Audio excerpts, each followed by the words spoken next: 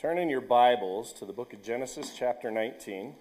Cadets, if you're using one of those light blue Bibles, it's page 9 in those Bibles. Genesis chapter 19. Now, I've been teaching through the book of Genesis and just teaching it verse by verse, but Genesis 19 I thought was good for a main service today. There will be a little bit of teaching in it, but some lessons that are good for everybody here today, certainly, and so a couple nuggets there that we're going to look at. But Genesis chapter 19, and let's go ahead and pray before we begin reading there. Lord, again, I thank you for bringing us in here today, and just pray that you would be in the preaching of your word and speak to hearts, that your spirit would be here. And God, you've brought us here, but not by coincidence or by chance, and so I pray that you would bless, and God, feed everyone according to their individual needs. And we thank you for it in Jesus' name. Amen.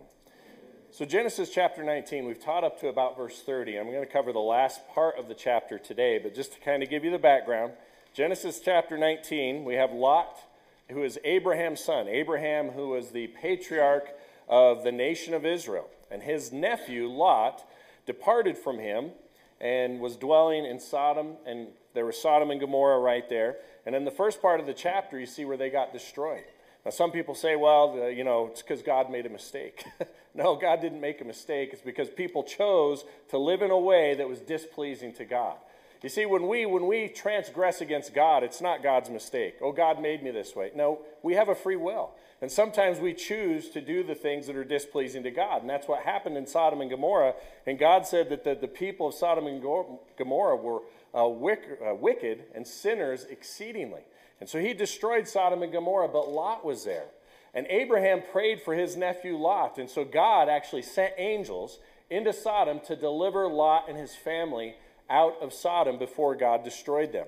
And now we're at verse 30, where Lot and his family, at least what was left of his family, he did leave at least 2 daughters and some sons back in Sodom and Gomorrah.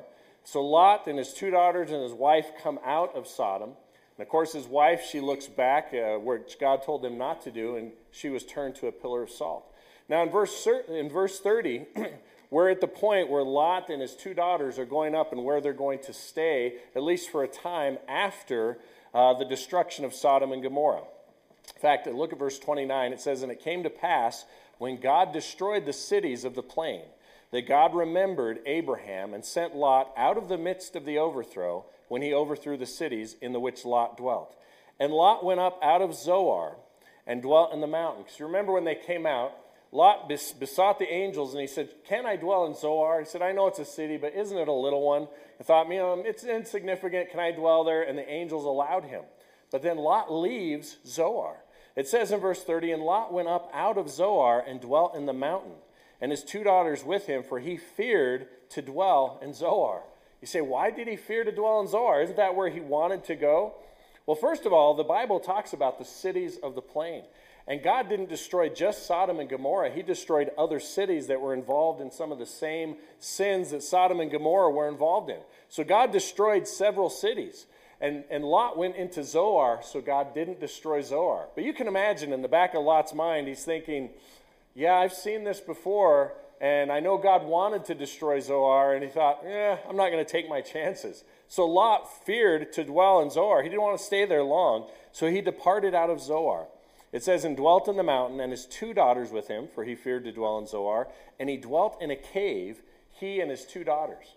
Now, what we're going to read here is not a pleasant chapter of the Bible.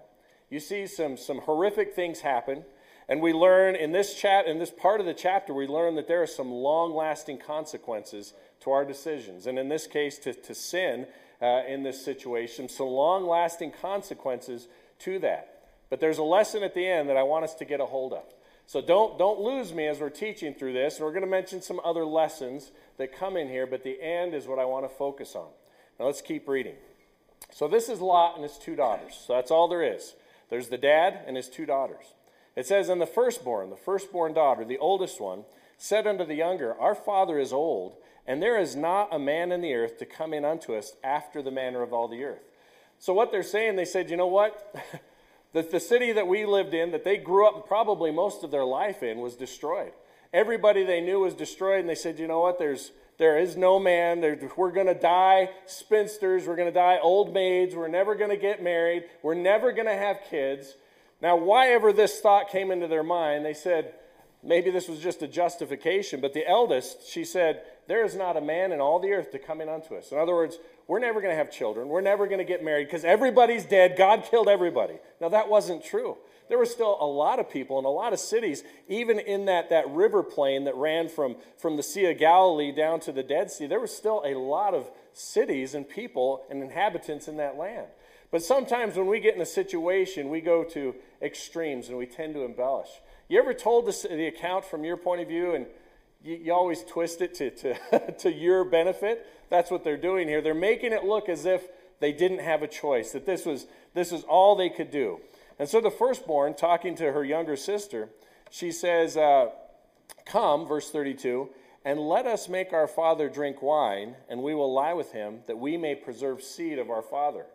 And you say, is that what I think it is? Yes, it is. Now, the Bible is written in such a way that it's appropriate for all audiences. But she's trying to convince her younger daughter. She said, let's get Dad drunk, that we can lie with him and we can have children by our father to preserve seed of our father. Thinking about the lineage. Dad doesn't have any sons left alive, and we got to preserve our father's name. So coming up almost with a justification, and not just wanting to do it herself, she tries to get her sister involved. You say, why? Because misery loves company. Whenever you go out to do something wrong, sometimes you do it by yourself, but sometimes you like to take somebody with you. If I'm going to get in trouble, I want so-and-so to get in trouble with me. And I don't know why, but so many times it's the elder sibling trying to convince the younger sibling. How many of you have an older brother or sister in here? Okay? And how many of you, that older brother or sister, tried to convince you to do something that wasn't right? Yeah. How many of you are like, no, you go first, and then I'll come in? Yeah. How many of you are the older sibling in here? And how many of you tried to convince a younger sibling to do so? Yeah. See, that's exactly how it goes. Now, I was the youngest in my family. I had 3 older sisters, so they didn't try to convince. I did enough wrong on my own. They didn't have to convince me. But so many times you see that, and that's what's happening here. The elder sister, and we never hear their names. Their names are not mentioned in the Bible. But the older sister is like, hey, here's an idea I got. Let's tries to convince her younger sister to do the same thing. And that's because misery loves company. In Proverbs, it talks about that we ought to stay away from it. In Proverbs chapter 4, it says, take fast hold of instruction. Let her not go. Keep her, for she is thy life. Enter not into the path of the wicked. So the younger sister should have just said, no way. If you're going to do that, I'm not going to have any part of it. But it says, and go not in the way of evil men. And then one of the greatest verses of advice in the Bible, Proverbs 4:15, it says, avoid it, pass not by it, turn from it, and pass away. In other words, if there is something that you have a problem with, drinking, drugs, pornography, whatever it might be, don't go in an area where you're going to be tempted by that. He said, avoid it, pass not by it, turn from it, and pass away. But so many times, misery loves company. And then it goes on in verse 16 of Proverbs chapter 4. It says, for they, who's they? Those that are trying to convince you to do wrong. For they sleep not, except they have done mischief. And their sleep is taken away unless they cause some to fall. For they eat the bread of wickedness and drink the wine of violence. Just saying that they want other people to be involved with them. Now back in Genesis, the daughter here, the firstborn, says, our father is old, and there is not a man in the earth, which is a lie, but whenever we sin, we lie to ourselves to convince ourselves to do whatever we know is wrong. You have to lie to yourself in some way saying, it's going to be fun, I'm going to be better off, it'll be okay. Whatever the lie is, we oftentimes lie to ourselves about sin to convince ourselves how we're going to be better off because of it. So that's what she's doing here. She says, for there is not a man in the earth to come in after us, after the manner of all the earth. Come and let us make our father drink wine, get him drunk, and we will lie with him, that we may preserve seed of our father. Now, this is pretty common. You say what? The drunkenness and the sexual sin or the fleshly sin. Because this happened, you think about Adam and Eve. When Adam and Eve fell in the garden, they took of the forbidden fruit. Now, the Bible doesn't say expressly what that fruit was, but when you research forbidden fruit through the Bible, what is the one forbidden fruit in the Bible? What's that? Grapes. Grapes are a forbidden fruit in the Bible. And that grapes, that's what's involved with making wine. And you see that happen with Noah in Genesis chapter 9. Noah became drunk after the flood, and his son Ham went in unto him. And there was a some sort of carnal sin that was involved there with Noah and his son Ham. And because of that, Ham and his relations, the Canaanites, were cursed throughout their generations. And that was that wine and drunkenness shows up through the Bible. Now, anybody that grew up in, maybe a non-Christian home, if I can put it that way, you're well aware of the association between alcohol and drunkenness and nakedness. In fact, in Habakkuk chapter 2, I won't have you turn there. I'll read these to you for sake of time. In Habakkuk chapter 2 and verse 15, it says, "Woe unto him that giveth his neighbor drink, that puttest thy bottle to him, and makest him drunken also, that thou mayest look on their nakedness." See, the Bible's got our number. It knows our intentions and what our nature will lead us to. And it said, "Woe unto him that giveth thy neighbor drink, that puttest thy bottle to him, that thou, to get him drunk, that thou mayest look on their nakedness." That is exactly what's happening here in Genesis chapter 19. The daughter said, if we can get dad drunk, and we can get him, where he's not thinking correctly, or he's so drunk that he doesn't even realize what's going on, and then we can commit the sin that we want to commit. That's what the daughters are doing. You say, that is awful. Yes, I agree. That is awful. And that is a bad situation. And even in Lamentations later on, or actually Leviticus chapter 18, it talks about when one goes to near of kin to lie with them, that it's an abomination. God did not condone incest. He didn't condone that in the Bible. It was wrong throughout the Bible, but that is what happened. Now, everything in the Bible that's recorded doesn't mean everything in here is true. But there are some sins recorded in here, not because God condones them, but he records them for our admonition, for our learning. Now, that's where we are in Genesis chapter 19. You say, I don't like that chapter. No, I know, but I'm getting to a point here in all of this. So kind of bear with me. So there's the wine and the nakedness. And my question is what was the rush? Here's these two girls that earlier on in the chapter we find out that they had never been married. So they had never been married. I don't know what age they were. And now all of a sudden, they're like, we have to have children because there's no other man to come into us. Now, I know there's a lot of young gals in here, single gals, that you probably want to have children someday. Maybe you want to be married someday, but don't rush it, okay? It's okay to just take things nice and slow. Listen, I remember being in high school, and I don't know why. This is not the typical probably teenage mentality, but in high school, at like 16, 17, 18 years old, I was thinking, I'm ready to get married. I can handle this. I know you're laughing because you're like at 18. Now, I got married at 20, which even then I'm thinking, okay, 20, yep, I'm an adult. 20 is young to get married. Now, I don't know what age all of you got married. Some of you got married younger than that, and some of you older than that. It's different for every situation, but I'm just saying, don't rush into it. If the Lord will, just take your time in that thing. They were rushing into this, and you're going to see that there were huge repercussions that spanned generations, hundreds and hundreds of years because of what happened in Genesis chapter 19. Now, that could happen to any one of us.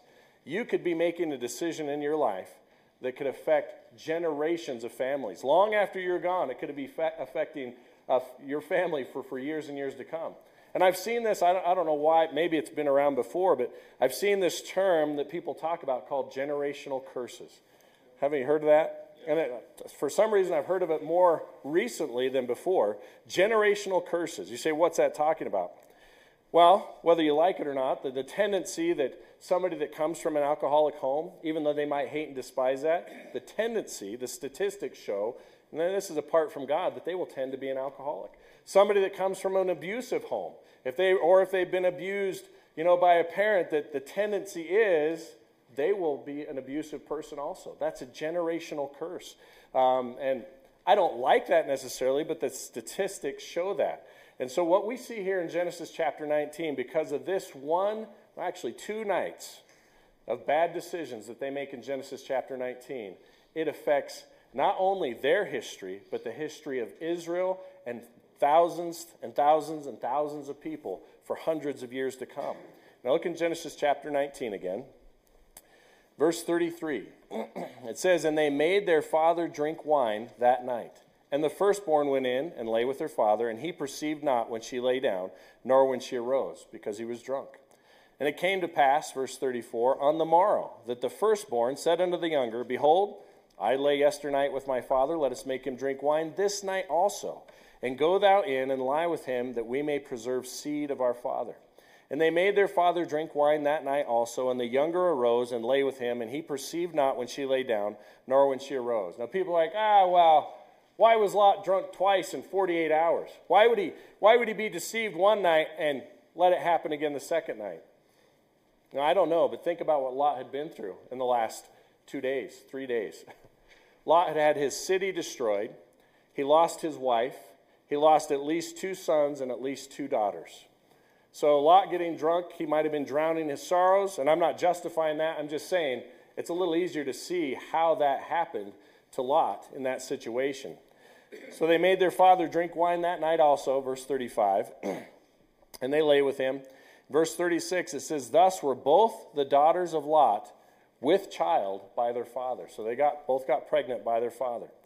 And the firstborn bare a son and called his name Moab, the same as the father of the Moabites unto this day. And the younger, she also bare a son and called his name Ben-Ammi, the same as the father of the children of Ammon unto this day. So there was 2 sons born. Now we do get the names of these sons. There was the Moab, and then there's Ben-Ammi, which is the father of the Ammonites. So these 2 sons actually had, in a sense, a whole people group that arose after them. So they became not necessarily great nations, but they became whole people groups from this bad relationship. And look at what happened. Now, I talked about that it was a generational curse. Take your Bible and turn to 1 Kings chapter 11, page 182 in those light blue Bibles. 1 Kings chapter 11. Now, 1 Kings chapter 11, let me get you a number here, thinking about this. So Genesis chapter 19 happened in about 1900 years before Christ was born. When we come up to 1 Kings chapter 11, it's almost 1,000 years later. Almost 1,000 years later. So it's been 1,000 years since Genesis chapter 19 and 1 Kings chapter 11. Now 1 Kings chapter 11 and verse 1, it says, but King Solomon. Now this was a king of Israel. This is after Israel has come into the promised land. All of that a lot of history has gone by in the past 1,000 years. And Solomon, the son of David, is becoming king in Israel. It says, and King Solomon loved many strange women, together with the daughters of Pharaoh, women of the what? Moabites, Ammonites, Edomites, Zidonians, and Hittites. And it says there, of the nations concerning which the Lord said unto the children of Israel, ye shall not go into them, neither shall they come in unto you, for surely they will turn away your heart after their gods. Solomon clave unto these in love.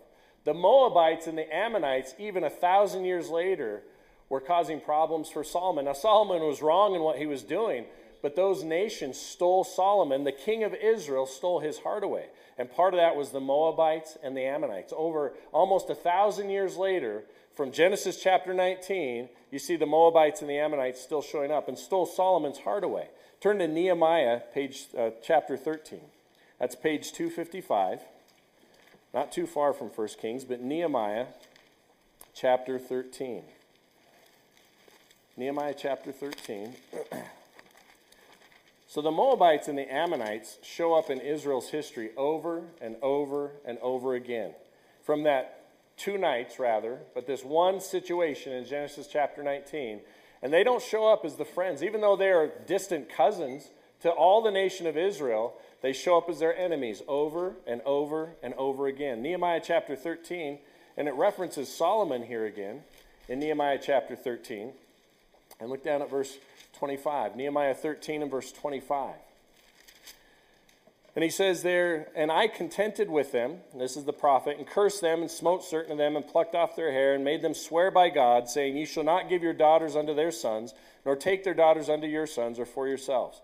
Did not Solomon, king of Israel, sin by these? Yet among many nations was there no king like him, who was beloved of God, and God had made him king over Israel. Nevertheless, even him did outlandish, and that means outside of the land of Israel, did outlandish women cause to sin. And part of that was the Moabites and the Ammonites, affecting King Solomon years and years later. And this, in Nehemiah, it's 434 BC, so about 1,400 years after Genesis chapter 19. They're still talking about some of the effects of Genesis chapter 19. 1,400 years later. Over in Numbers chapter 22, we won't go there, but there was a man named Balak. He was the king of Moab. Balak. And he didn't like Israel because Israel was growing and getting bigger and bigger. And he says, you know what? I'm going to have Balaam the prophet curse Israel for me. And Balak, the king of Moab, trying to curse Israel. And that was in Numbers chapter 22. And it happens again in Judges chapter 13, the Moabites and the Ammonites coming against them. Turn to Deuteronomy chapter 23. Deuteronomy chapter 23, page 105. I know we're kind of covering a lot of history here this morning, but there's a purpose to it. Deuteronomy chapter 23, page 105. Deuteronomy 23, and I want to look at verse 3. It says, an Ammonite, so this is God speaking to Israel, some of the regulations, the rules, all of that. He says an Ammonite or a Moabite. He specified those two, which were of the relations of Genesis chapter 19. An Ammonite or a Moabite shall not enter into the congregation of the Lord, even to their 10th generation shall they not enter into the congregation of the Lord forever. And there was that was as a direct result of Genesis chapter 19. You say, what does all this have to do with anything? Because there are people, and it could be many people in here. You say, man, I'm cursed. I was born to the wrong family. I was born on the wrong side of the tracks. God can't use me. I am hopeless because of my situation, because of society, because of what has happened to me. Now, I'm not saying that everything that's fallen out to your life, that has happened in your life, is because of you or a choice you made. There are things that happen unto us that we have nothing to do with.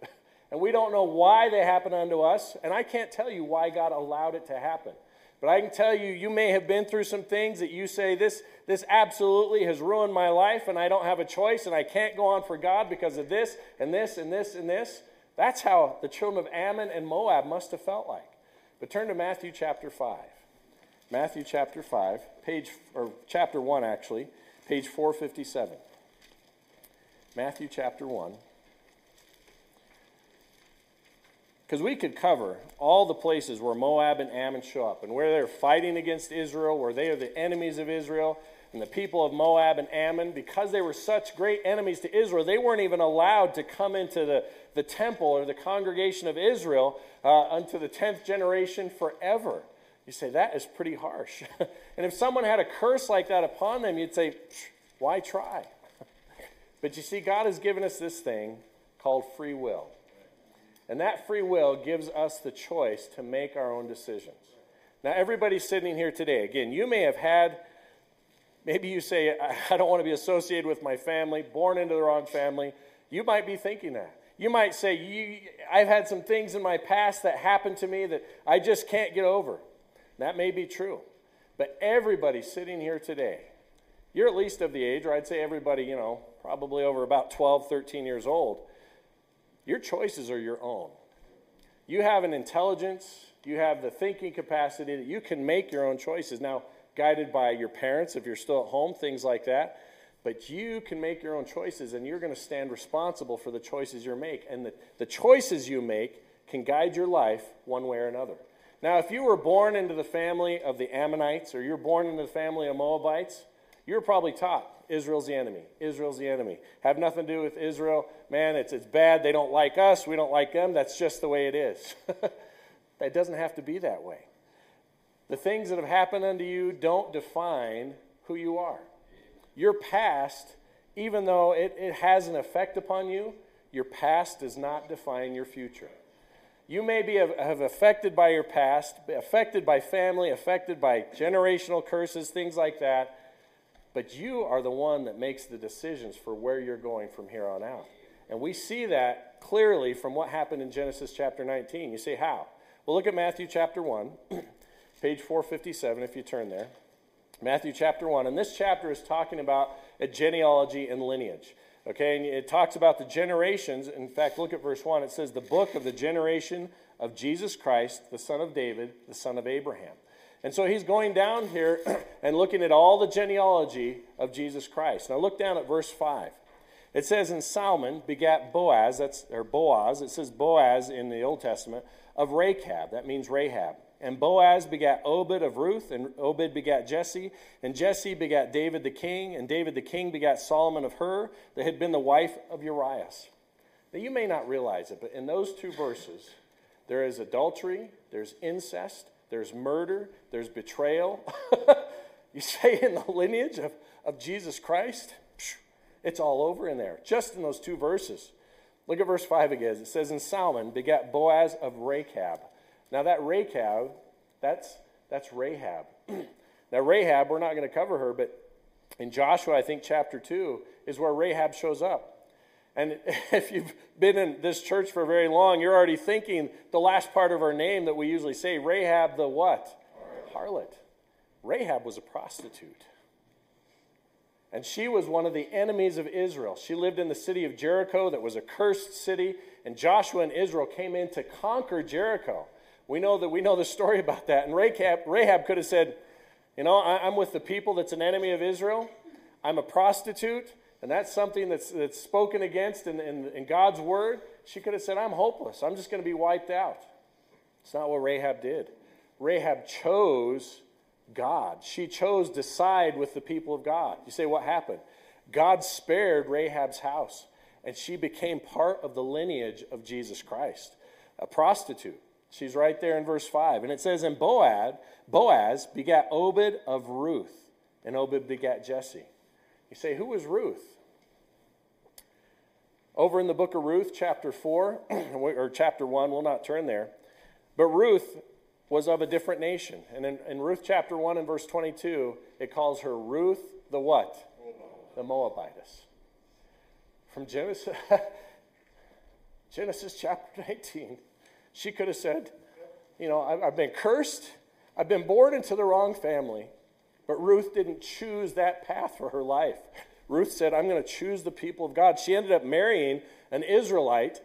And when he died, Ruth could have said, I'm going to go back to my own people, but she didn't. She chose to stay with her mother-in-law, Naomi, even though she was of Moab, and knowing that going back to Israel, because Ruth and her mother-in-law went back to Israel, knowing that she may have been looked down upon because of who she was, because of where she came from, because of her heritage, because of her family, because of her name, because of where she was born. And Ruth said, it doesn't matter. I'm choosing to do what's right. I'm choosing the Lord.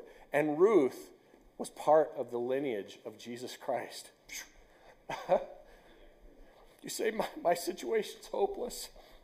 No, it's not. It wasn't for Ruth. It wasn't for Rahab. See, God, our God is a God of second chances, third chances, fourth. He's a God that's merciful and willing to forgive. And though we mess up, and sometimes it's not because of what we've done, maybe because of our family, sometimes because of choices we made, but regardless, we might have things in our past that we say we're a hopeless case for God. Boy, not according to the Bible. Somebody that came from an incestuous situation and was an enemy of the people of God. And over again, and here's Ruth that became part of the lineage, the great-great-grandmother of Jesus Christ. Because Ruth's son was Jesse. Jesse, one of his sons, was David, King David, who the Bible says was a man after God's own heart, and that Jesus Christ was called the Son of David many times in the New Testament. And yet he had the lineage of Ruth the Moabitess. You say, oh, but she was an enemy. She chose not to be. She chose to go with God. Now, regardless of what's happened in your life, I know some people that have had some horrible things happen in their life. That doesn't define your future. Some people say, I'm a hopeless situation, not with God. Yeah, maybe in man's eyes, but you can choose the Lord, and he can change you altogether. That's why the Bible says, if any man be in Christ, he is a new creature. Old things are passed away. Behold, all things are become new. You know, Ruth being a Moabite, it didn't matter. She would still be able to be in the lineage of the Messiah, the Savior of the world, the one that came to die for the sins of the whole world, of Jesus Christ, the Son of God. And yet in his lineage was a prostitute, was a Moabitess. You say, all from this bad situation. You say, nothing good could come from this situation. And I'm not saying let's sin that good may come. Paul said, God forbid that we say that. But God, the Bible says, God causeth the wrath of man to praise him. He can take a bad situation, and if you choose to follow him, he can turn that into something good. If you're willing to give your heart and your life over to Christ, he can take it and make something good out of it. The Bible says, Christ said, without me, ye can do nothing. And yes, we're still going to make bad decisions, but when you make the choice to follow the Lord, it makes all the difference. And we see that from Genesis chapter 19. Christ came and died on the cross and was buried and rose again the third day to purchase our sins, or to purchase salvation from our sins. He made the payment for our sins on that cross over 2,000 years ago. And he said, I am come that they might have life and that they might have it more abundantly. Don't be held down and bound by what you think is your past. Even though those things affect you, they are part of who you are, but they don't define who you can be in Jesus Christ. God can take and change all of that for the better if you're willing to trust him. The Bible says, for whosoever shall call upon the name of the Lord shall be saved. You see, trusting Christ doesn't mean getting in this baptismal here and getting baptized. That's not what it means. Trusting Christ doesn't mean putting money in the offering plate. It doesn't mean taking the Lord's Supper or communion. Trusting Christ is something you do in your heart. Every one of us have people that we trust, all right? And maybe it was through experience or whatever it might be, but that trust wasn't some kind of physical transaction. It's what you do in your heart. And when you trust Christ, you're saying, Lord, I am putting the keeping of my life, my soul, my eternity in Christ's hands. And I'm not trusting in good works or in anything that I have done. The Bible says not by works of righteousness which we have done, but according to his mercy, he saved us. And all through the Bible, you see these people, when they choose to follow God, God puts their life on a different path.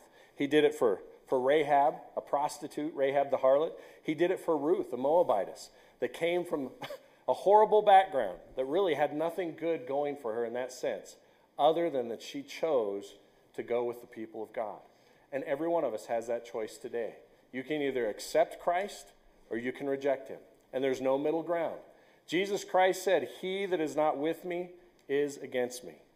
So by not accepting Christ, he sees it as rejecting Christ. So I'm telling you, you can choose today to make a difference in your life by accepting Jesus Christ. But the choice is up to you. I can't make that choice. Your parents or nobody else in this room can make the choice for anybody. You have to make that choice yourself. Let's pray. Father, thank you for it's kind of a bright spot in a very dark situation. And Lord, I'd help